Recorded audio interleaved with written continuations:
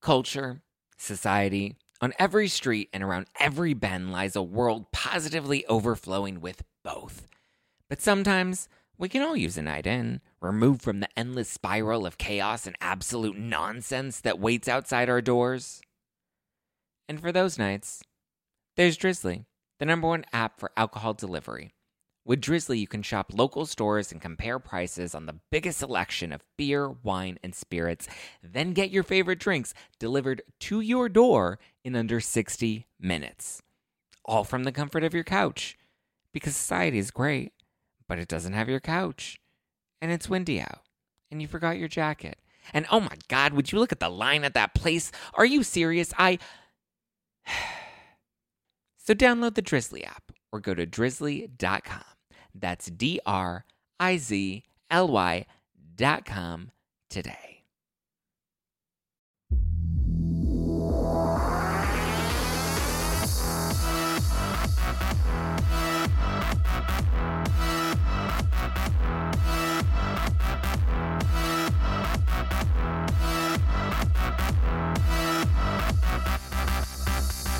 You're listening to #NoFilter with Zach Peter. That's me, your naturally platinum blonde pop culture connoisseur. I'm the reality TV junkie, self-improvement addict, and host with only the hottest tea spilled fresh weekly. For more hot takes, go and give me a follow at Just Plain Zach. I always keep it funny, and I always keep it cute.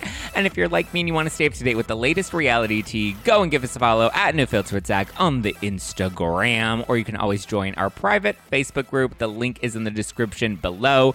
Today, whenever you're listening to this, hopefully it's in the evening, but if it isn't, hopefully you're fully stocked on some no-filter wine. I like to call it my housewives watching wine because it's the wine that I drink when I'm watching The Real Housewives or really any reality show. I've been binging a lot of stuff on Netflix lately and Hulu and all over the place. So if you need something to sip while you're binging the latest good reality TV tea, then I hope you get some no-filter wine. Like I said, I like to call it my housewives watching wine. It's available at nofilterwine.com. It is a fizzy, light, crisp white wine and a fizzy, light, crisp rosé, both perfect for summer, perfect poolside, perfect as a pregame going out.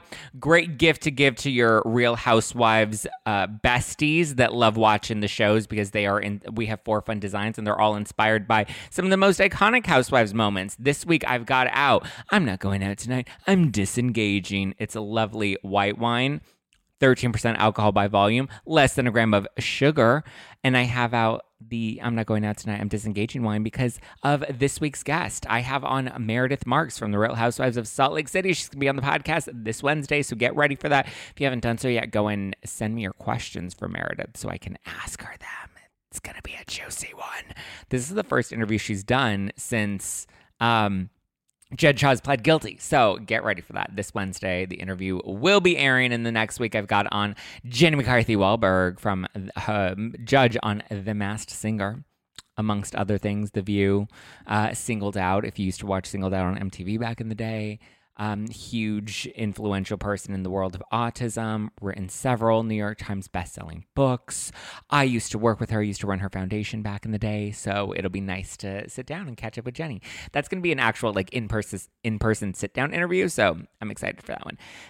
Book Club will be back this Tuesday. We are going to be catching back up on Holly Madison's book, Down the Rabbit Hole, so next 4 chapters we will be breaking down live on Tuesday. We are going live on the Instagram account at NoFilter with Zach and the YouTube channel, youtube.com/justplainzach. So get ready for that. Are we ready to break down the tea, you guys? Because there is some tea to be breaking down. We got some Beverly Hills tea. We got some Vanderpump Rules updates. We got some new Teresa T and Melissa. So without further ado, let's just dive right in, shall we? So first up, Kristen Doute, formerly of Vanderpump Rules. You know, Kristen was the hot mess express on Vanderpump Rules. So she was recently on Sheena Shea's podcast, Shenanigans, and she was talking about her latest breakup from Alex, who was her boyfriend, who she started dating right after she got fired from Vanderpump Rules. And unfortunately, it did not last, but she is opening up about it, saying that she was really sad because he broke up with her 7 months after she had sold her house and moved in with him. And she was like, oh, here's my meal ticket. It's going to last. I got me a boo thing. She said that she was even in the process of quitting cigarettes because she was like ready to start like preparing to have a baby with Alex. Like they'd been together for 2.5 years. So like things were getting pretty hot and heavy and pretty serious. And it seemed like it was going in a positive direction. She was disappointed that he literally broke up with her like months after she decided to move in with him. She said that he also blocked her completely on social media and I guess on her phone too. She said that even though it was really harsh for him to do that right after the initial breakup, it ultimately was helpful for her because then she couldn't reach out to him. She said it was really hard because she's like, how do you just erase 2.5 years of our relationship together? Like, that's pretty fucked up. But he was like, I want nothing to do with you, I guess. But she said that it helped her move past the relationship quicker because she really had to cut off all ties with him. She couldn't see any of his social media posts. So it was, I guess, helpful, as shitty as it was. But she calls him a total narcissist in the interview. I feel like it's a little trendy to use that word. Oh, he was a narcissist. She's a narcissist. He's a total narcissist. I feel like narcissist and the word toxic are terms that we use as like great deflection because I think we all actually... I was having this conversation with a friend of mine that used to be, or that is a therapist, but I was talking to her about it because I was texting her and I was like, do you think I'm a narcissist? And she's like, I don't think you're a narcissist because narcissists typically don't think that they're narcissists. They just are narcissists. And if you are thinking that and asking this question, that's a pretty clear indicator that you're probably not a narcissist. And I was like, okay, bitch, calm down with your psychology degree. But anyway, I think we like to use the term narcissist. I think it's the popular term right now. I don't think that like 70% of the population happens to be a narcissist. I don't know the actual statistics on narcissism, but she was telling me that it is possible for people to have narcissistic traits without necessarily being a full-on narcissist. Because I had gotten in a disagreement with someone recently, and I was like, oh, is this person a total narcissist? And I was like, I'm actually going to look up what that means, what that term actually is, because people use it so loosely. I looked it up and I was like, oh, maybe all of these traits don't describe this person, but I actually think some of these traits describe me. And so that's why I texted her and I was like, am I a narcissist? And she's like, no, you're not a narcissist, but people do have narcissistic traits.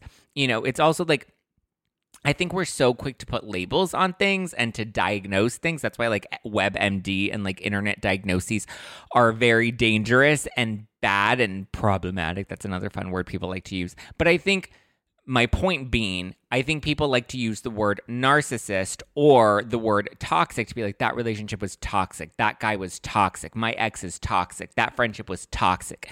When we like to use that to offload any sort of responsibility that we also need to be taking accountability for ourselves. If I ever get in a disagreement with somebody or in a fight with somebody or there's a falling out of some sort, I always like to look at my role in it as well because I don't think that it's entirely one person's fault. Sure, there are instances where that can happen, but I've noticed things where I've attracted very selfish people into my life or people that are, possibly self-absorbed. I wouldn't label them as full-on narcissists, but I did attract, where they definitely seem to be the more important person in the relationship with myself and that person in friendships, business relationships, all that sorts of stuff, all those types of relationships, And I had to really look inward and be like, okay, well, what am I, like, how is it that I keep attracting this same type of person? And then I realized, oh, there's an actual, like, deeply embedded, like, wound in me that I haven't fully healed. I tend to think that I don't have as much worth as the people that I engage in these relationships with. And that's why I allow them to take center stage because it then keeps me at a lower level.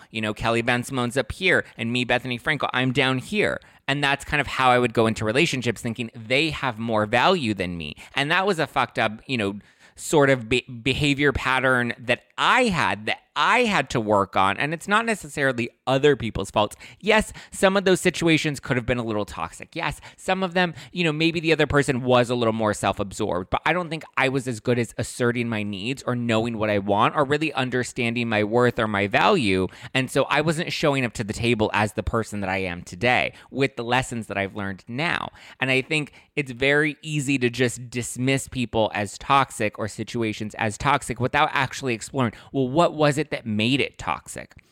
Because look, the reality is there aren't just a bunch of psychopaths. I mean, yeah, there are a bunch of psychopaths, but every single person that you bring into your life is not just a psychopath narcissist. You know, we all have bad traits. I like to say I don't think humans are good or bad. I think we're equal parts good and bad. And it's, you know, whatever we decide to show up as in that moment on that day. You know, I'm a good person and I'm a bad person. That's why I'm pretty sure people have great stories of me and me in their lives, and also have terrible stories where I'm sure they label me a narcissist or say I'm a toxic person or whatever they want to call me. You know, but it takes two to tango. And my point is we use these words narcissist and toxic, I think, a little too often. And it's a deflection and a way for us to project our own bullshit onto somebody else and be like, well, the reason this didn't work out is all their fault. They're just a narcissist. They're just self-absorbed. But we don't realize the problematic behavior that we brought to that relationship as well. Or the fact that we allowed certain behavior that was beyond what we knew we were worth, and it just made us feel comfortable to be treated that way or to be abused in that way. And that's why we continue to engage in that. And we have to take that personal inventory so that we can work on that and then move past it, right? So there we go. But Kristen says that she is doing much better now, that she's grieved the loss of her relationship with Alex. She says that she's not currently seen anyone exclusively, but she's having a good hot hoe summer. A hoe girl summer, not a hot girl summer, but a hoe girl summer. And listen, good for her. She's living her best life. She's a strong, independent woman. She said that she has her own apartment now. She doesn't have a house. She doesn't have a relationship. She doesn't, you know, she's doing the best that she can. We've all been there. We've all had our Kristen moments and our Kristen years, and I'm pretty sure she's going to shine and get through it, and she's going to be back on her feet. Seems like she's already back on her feet. But good for you, Kristen. You go, Glen Coco. We're rooting for you, Kristen. We want to see you thrive. She also says that on Vanderpump Rules, she wished they would have shown more of those like lighthearted, fun scenes of her, but that oftentimes they just wanted to show crazy Kristen and, you know, drunk Kristen. And that was really just the hot mess narrative that they wanted of her on the show. And obviously when you sign up on a reality show, you sign up for whatever your narrative is going to be for the season. And when hot mess Kristen works for the camera and it works for the show, of course, the producers are going to continue to push that narrative. But she seems like she's in a better place now. She seems to be close with a lot of the Vanderpump cast members still. She says that she doesn't really talk to Stassi as much. She considers Stassi a sister for sure, but she doesn't really talk to her, communicate with her as much. I guess after the firing, when Stassi, you know, had her baby and got married, and her life just changed, you know? Well, 'tis what it is. Good luck to you, Kristen. Good luck, girl. We love you.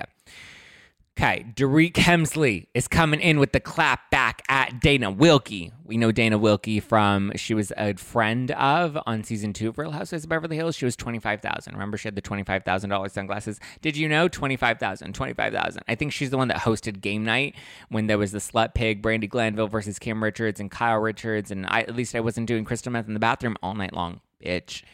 That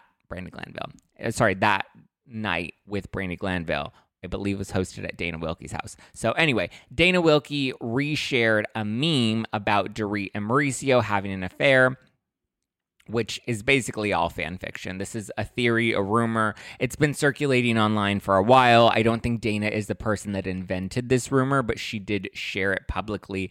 She definitely seems to have something against like PK and Dorit. Like there's definitely bad blood between them. I believe she was one of the ones that was like questioning the robbery and whether or not the home invasion was like real or whether it was set up in some way. I remember PK called her the See You Next Tuesday of the Week when he was doing his little See You Next Tuesday of the Week segment on his Instagram. But Dorit's jumping in now that Dana has shared this meme, which was a photoshopped image of Dorit and Mauricio like together, as if they were having an affair. And Dorit calls Dana miserable in her life and one of the thirstiest people that she's ever seen. She says that there is zero truth to the rumor and that it's sad and pathetic, and she's over Dana, and she's just like, girl, leave me alone, woman. She called her woman. Do you not have a life, woman? Dana Wilkey. I mean, listen, Dana's like, she's a podcaster now. This is what she does. You know, she stirs up some drama, stirs up some heat. I don't think that Dorit and Mauricio are having an affair. Like, come on. I don't think that's a real thing. I think Mauricio really loves Kyle. I think Kyle really loves Mauricio. And I think PK and Dorit also really love each other. I don't think there's a need for either couple to step out of their relationship. I mean, listen, if they wanted to have a little swingers menage a trois, that would be, a hot fantasy to think about. Now that PK's got his new teeth and he's not homeless or toothless now, he's doing his thing. You live your best life, PK, with your new teeth. But, yeah, these are low budget rumors. They're not, I don't think there's any truth to Dorit and Mauricio having an affair. I don't think that there's, but she's also like, my children, Jagger,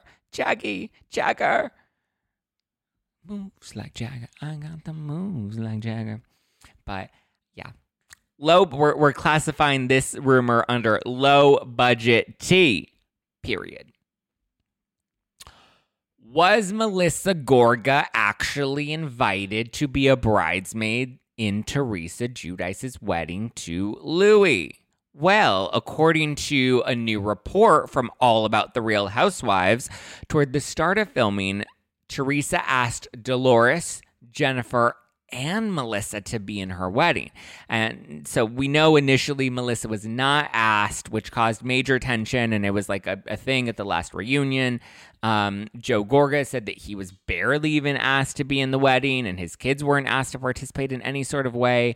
Apparently, Melissa told Teresa after Teresa invited her to be a bridesmaid, she told her, nope, stick to your original decision to not have me in your wedding. I'm declining this offer. Thank you, but I don't want to walk in your wedding. I'll attend. I'll support you. I'll, throw rice at your wedding. I'll do whatever, but I don't want to be a bridesmaid. You already made your decision. I don't need you to go back on it now. You already decided that you didn't want me to be a bridesmaid in your wedding, and I don't need a pity invite. So Dolores, why she even agreed is wild to me, considering that wasn't she originally left out of what was the bridal shower or the engagement party? There was some sort of party. Remember that Dolores was not invited to, and what was it? Because Dina Manzo was there, and I remember Teresa originally said that Dolores wasn't invited because she was single at the time, and it was only for couples. There was some dumb reason and excuse, but I mean, if there's anything about Dolores, she is loyal. That is one thing about her. She's loyal. She's a ride or die. Even when you're not loyal to her, she's still loyal back to you. And Jennifer, of course, we all know she was going to decline an offer to be in Teresa's fairy tale wedding and be a part of Teresa's fairy tale spinoff, which I don't think is a full-on spinoff. I know I use the term spinoff often, and people are like, what? Teresa got a spinoff? What? And their heads are going to explode, but I don't think it's a full-on spinoff show with 12 episodes. It's not like a Kim Zolciak spinoff show where she had multiple seasons and multiple episodes. I think it's just a wedding special that's probably going to be maybe, I would say at best 4 parts, maybe 2 or 3. We do know that the filming between the wedding and the finale party, the finale wrapped on Thursday night and the wedding was on Saturday. So that's really only a 48-hour window from when they wrap New Jersey to when Teresa's spinoff was technically going to begin filming, unless they started filming it that last week. It's possible that they've been filming the spinoff for a minute or the special for a minute, but I would imagine it was really only that 48 hours and maybe a couple days after the wedding to get the honeymoon and the wrap up of everything. Because obviously everything else is going to be featured on Real Housewives of New Jersey. And so I would imagine that the whole season is going to lead up to the wedding. And then as we get to the finale of Real Housewives of New Jersey, then they'll promote Teresa's spinoff, and we'll get that special at the end of the Jersey season, because it wouldn't make sense for them to air it before then. But then again, they have some questionable decisions. I don't know. Who knows? But of course, Jennifer wasn't going to pass up on that one. Do you think that Melissa was asked to be in the wedding? Do you think that these rumors are true? Melissa was asked with Dolores and with Jennifer, because at first everyone was like, what? She invited Dolores and Jennifer and still didn't invite Melissa? Now it seems, according to a source reported by All About the Real Housewives, that Melissa was indeed asked at the same time that Dolores and Jennifer were asked, and she declined. Do you believe that she was asked? And if you were her, would you decline? I think I would decline if I were Melissa. I don't think I would walk in the wedding, because I would be like, you didn't want me in the wedding. It's clear that you don't really like me. I don't really like you either, but you are still my husband's sister, so I'll support you. You're still the aunt to my kids, so I will support you. I will attend the wedding. I'll clap. I'll smile. I'll take a photo and say congratulations on Instagram, but I don't think I need to be in your wedding. If I'm an afterthought and I wasn't originally somebody that you wanted in your wedding and somebody that you envisioned being by your side on your special day, then I don't need to be there. We don't need to play the game. We don't need to play pretend. It's cool. If anything, I think Joe's kids could have been included in some way, even if not all of them, maybe one of them. Only because like those are Teresa's only nieces and nephews, or niece and nephews. So it's like, come on, girl, like include your family. This is your family. This is all the family you got. It's all the blood you got left. Like, you know. Teresa, she frustrates me sometimes. Okay, let's move into some more Beverly Hills tea. Oh, so Sheree Zampino is saying that she warned Garcelle about Sutton. Say what? So we know Erika told Garcelle this season that she believes that Sutton is a liability, and the women are like, you need to be careful with Sutton. She doesn't really think sometimes. She kind of just like says these crazy things and then puts herself in these bad situations. Well, anyway, Sheree was talking to our boy Evan Real over at Page 6, and she was saying that she was concerned about Sutton too, and that she warned Garcelle even before she knew that Erika brought it up on camera.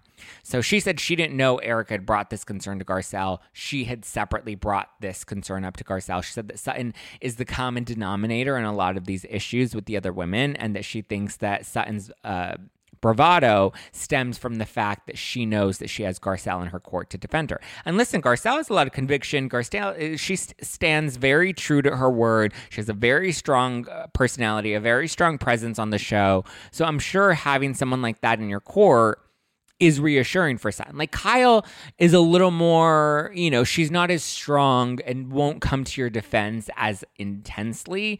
Whereas Garcelle has a very strong, like when Garcelle is sitting at the table, like she makes her presence known, you know, and she has just that conviction just in the way that she carries herself that like you don't miss Garcelle. Kyle can fade in the background. Dorit can fade into the background. Erika, I think, also has that very big, strong personality, as does Rinna, but I wouldn't say Rinna. Like, I don't know. I think, you know, Garcelle very much is a confident, you know, she's like, I'm a strong, independent woman and you're going to know it. And when you have someone like that, like that's the type of person you want in your court because they can also have, you know, an argument with you and not necessarily get very emotional because they can still kind of hold their composure. Those are the ones that are strong. Whereas Sutton gets very emotional and very like erratic and kind of all over the place. And she loses her composure very easily. But, you know, I think there is some truth to that in the sense that Sutton really does, you know, feel brave because she has Garcelle, who's her tough buddy, right next to her. And she knows that Garcelle's going to have her back. And she knows Garcelle can check these women and put them in their place.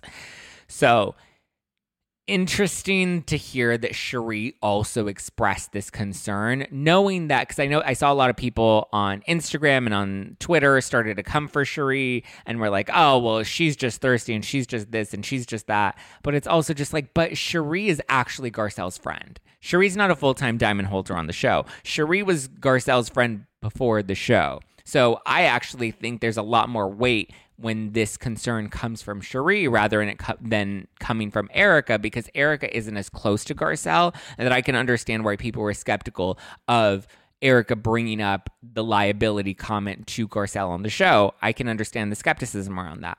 However, with Sheree, I think Sheree's actually Garcelle's friend and cares about Garcelle and is like, listen, girl, I need you to be aware of this because maybe there is some truth to this. Maybe you do kind of need to watch your background, Sutton, because she puts herself in these situations and she's big and bad and she has a big bark and, you know, she's the common denominator in all of these big issues with these other women. And I think that there is truth to that. She really thinks that, you know, she can stand strong because she has Garcelle in her court. So now, I've also heard that part of the concern that came up to Garcelle was also in relation to Sutton's drinking. Apparently, the women not only discussed Erika's drinking on camera, but that Sutton's drinking was also called into question on camera by some of the other women. And this is part of why Erika raised concerns to Garcelle and why even Diana seemed to say that Sutton was very clumsy with her words. Now, I don't know if Sutton has a drinking problem. I don't know Sutton personally. I don't know if there's any truth to that. I have no real proof of her having a drinking problem. I don't have photos of her, chugging vodka at 9 a.m. But according to a source that's close to production in Beverly Hills, it was a concern that was raised on camera, and it was something that was spoken about amongst the other women on camera during this season. Now, I believe it's been described, or it would be described as like what one might consider like a functioning alcoholic, where you kind of appear together and, you appear to still kind of have your faculties, but you're secretly sipping away all throughout the day, and you're a little lit the entire time, but you can kind of still focus and hold it together. And listen, alcoholism is a dependency. It's not necessarily being like sloppy and blackout drunk, 24/7. I have relatives that were alcoholics or functioning alcoholics. It definitely runs in my family. My grandfather was an alcoholic, and he would be drinking since first thing in the morning, and he would go to work and would be fully functional at work and would be getting through the workday, but he was still an alcoholic because he needed to have a drink as soon as he woke up in the morning. So in terms of Sutton, who knows? I can't say that I've necessarily gotten the impression from Sutton from what we've seen on the show, but it's possible that this was edited out. If the women were talking about it on camera, then I would imagine, like, if that didn't fit whatever the storyline was for the season, this could also be why we have Erika in the trailer say, if we're going to talk about Erika's behavior, then we need to talk about everybody's behavior. It's possible that this does maybe come up towards the end of the season. Unclear as to when the women talk about Sutton's drinking and when it was brought up and how it was possibly edited out or whatever. But, I can see why they wouldn't lean into that storyline, though, lean into Sutton's drinking. If Erika's drinking is a little more evident and you can see that she's a little more, visibly drunk on camera, and you can't really have two, drinking storylines at the same time with, two different people kind of having the same issue, especially if one's a little more apparent, because we know Erika was mixing her drinking with her pills. But we also don't have a history of Erika having a drinking problem. You know what I mean? That's why I kind of like, okay, well, I think she was having a messy moment, and she was having like my life feels overwhelming in this moment. Whether people agree with that or not, agree with whether her life is in shambles or not. I know a lot of people don't agree with that, but from her perspective, I can see her feeling overwhelmed with the circumstances and the lawsuits, and so she's mixing some drinking with some of her pills, and then she's getting a little more loosey-goosey and is visibly a lot more drunk on camera than we maybe would have gotten with Sutton, because maybe Sutton was a little more subtle. Again, who knows what we'll end up seeing throughout the rest of this season, but I do think Erika's, drinking is a lot more evident, that if somebody's going to bring it up, they have a lot more scenes that they can cut to that make Erika look a lot, one storyline's a little more apparent. If you have to pick one, Erika or Sutton, and these are the conversations that are happening, I think it's only natural to lean into Erika's, because hers is a little more, not her drinking problem, but her being drunk on camera is a little more apparent. So, I mean, Sutton does seem to have a heavier pour when they're on vacation, like when they're in Tahoe, or we had that ugly leather pants scene where they're at the bar and Sutton's kind of getting overwhelmed, and we see Kathy making her hunky-dory comment, and she has the vodka, and she's like, pouring the vodka. That should be a meme in and of itself. So we do have those moments, but again, when you're on vacation or, when you're just having a social time, like, you're inclined to drink a little more. But I don't know. I just know these conversations did happen on camera amongst the women, and it was either edited out or it hasn't aired yet or whatever. I also think it just doesn't make sense to air two, parallel drinking issue storylines. Especially, like, again, when Erika's is a little more apparent.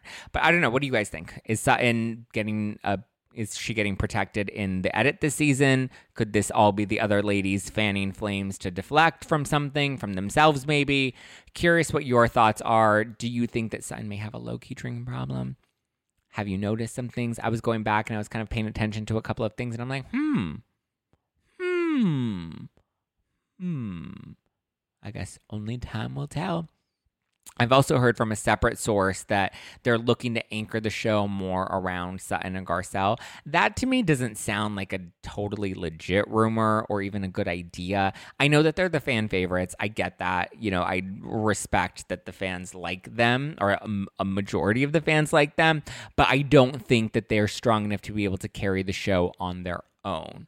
You know, their storylines haven't been as rich. I think they're the best when they have a stronger antagonist against them, or not against them, but on opposite side, opposition to them, opposed to them. I don't know what the word is, but where they get to play the role of the protagonist, but they have a bigger personality that's the antagonist that they can come for, especially when you're a fan favorite and you're poking at one of the villains that the fans don't like. It's very easy to win people over in that sense. Like Rinna or Kyle or Erika. Those are polarizing antagonists that are very easy to poke at, and the fans are like, yeah, we love it. Yeah, flash my titties like I'm a fun time like Heather Gay. Or even Crystal, I think in Sutton's case, was a really strong antagonist when she called her out when they were in Tahoe about the I don't see color comments, which is really interesting because if you think about it, like Sutton's had a lot of those like messy moments, you know, where some of her behavior has been a little problematic. Some of the things that she said have been a little problematic, yet we very quickly brush those things off. I don't know if it's really just that she came at Erika so hard last season that that's what won the fans over with her. She's funny, and I think she has really solid moments that I enjoy her, but I don't know. I think it's easy for Garcelle and Sutton to fling mud at the Erika and the Rinna and the Kyle on the show because they know that the audience will be diehard loyal to them because they don't like them. So I think it's a cheap shot. Those is my thoughts. Tell me yours. Let me know in the comments below. Boy, what a vibe. What a vibe. Like I said, I have Meredith Marks on the podcast this Wednesday. You best believe I'm going to ask her about Jen Shah. So get ready for that. Jenny McCarthy's going to be on the podcast next week, so get ready for that. Book Club is back this Tuesday. I will be going live again this Thursday, as I do every Thursday, so get ready for that. I also went to Dr. Jen Armstrong from The Real Housewives of Orange County.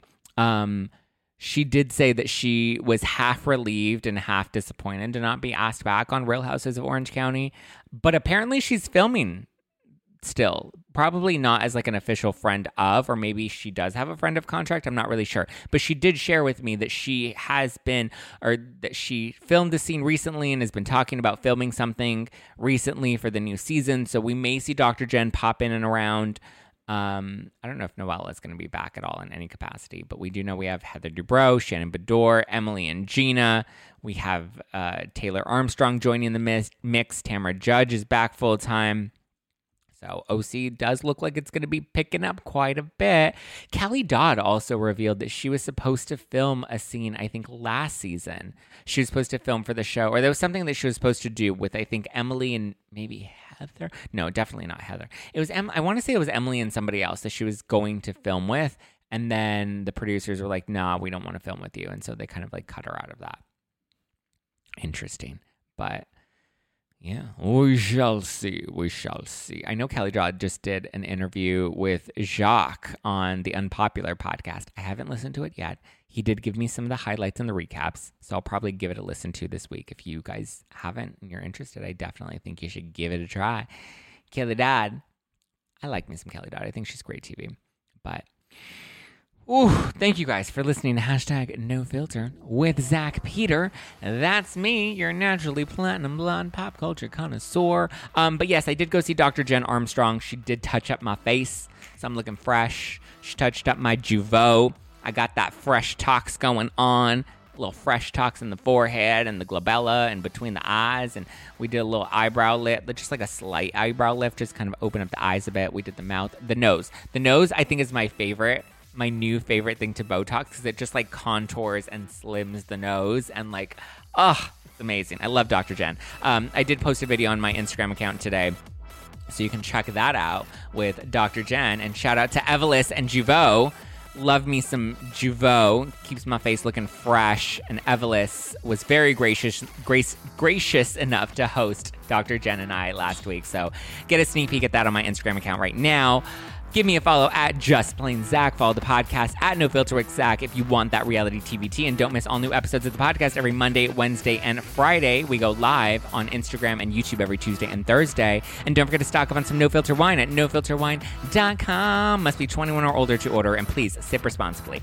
All right, guys. I love you. I appreciate you. And I will talk to you Tuesday for book club. All right. Love you. Mean it. Bye.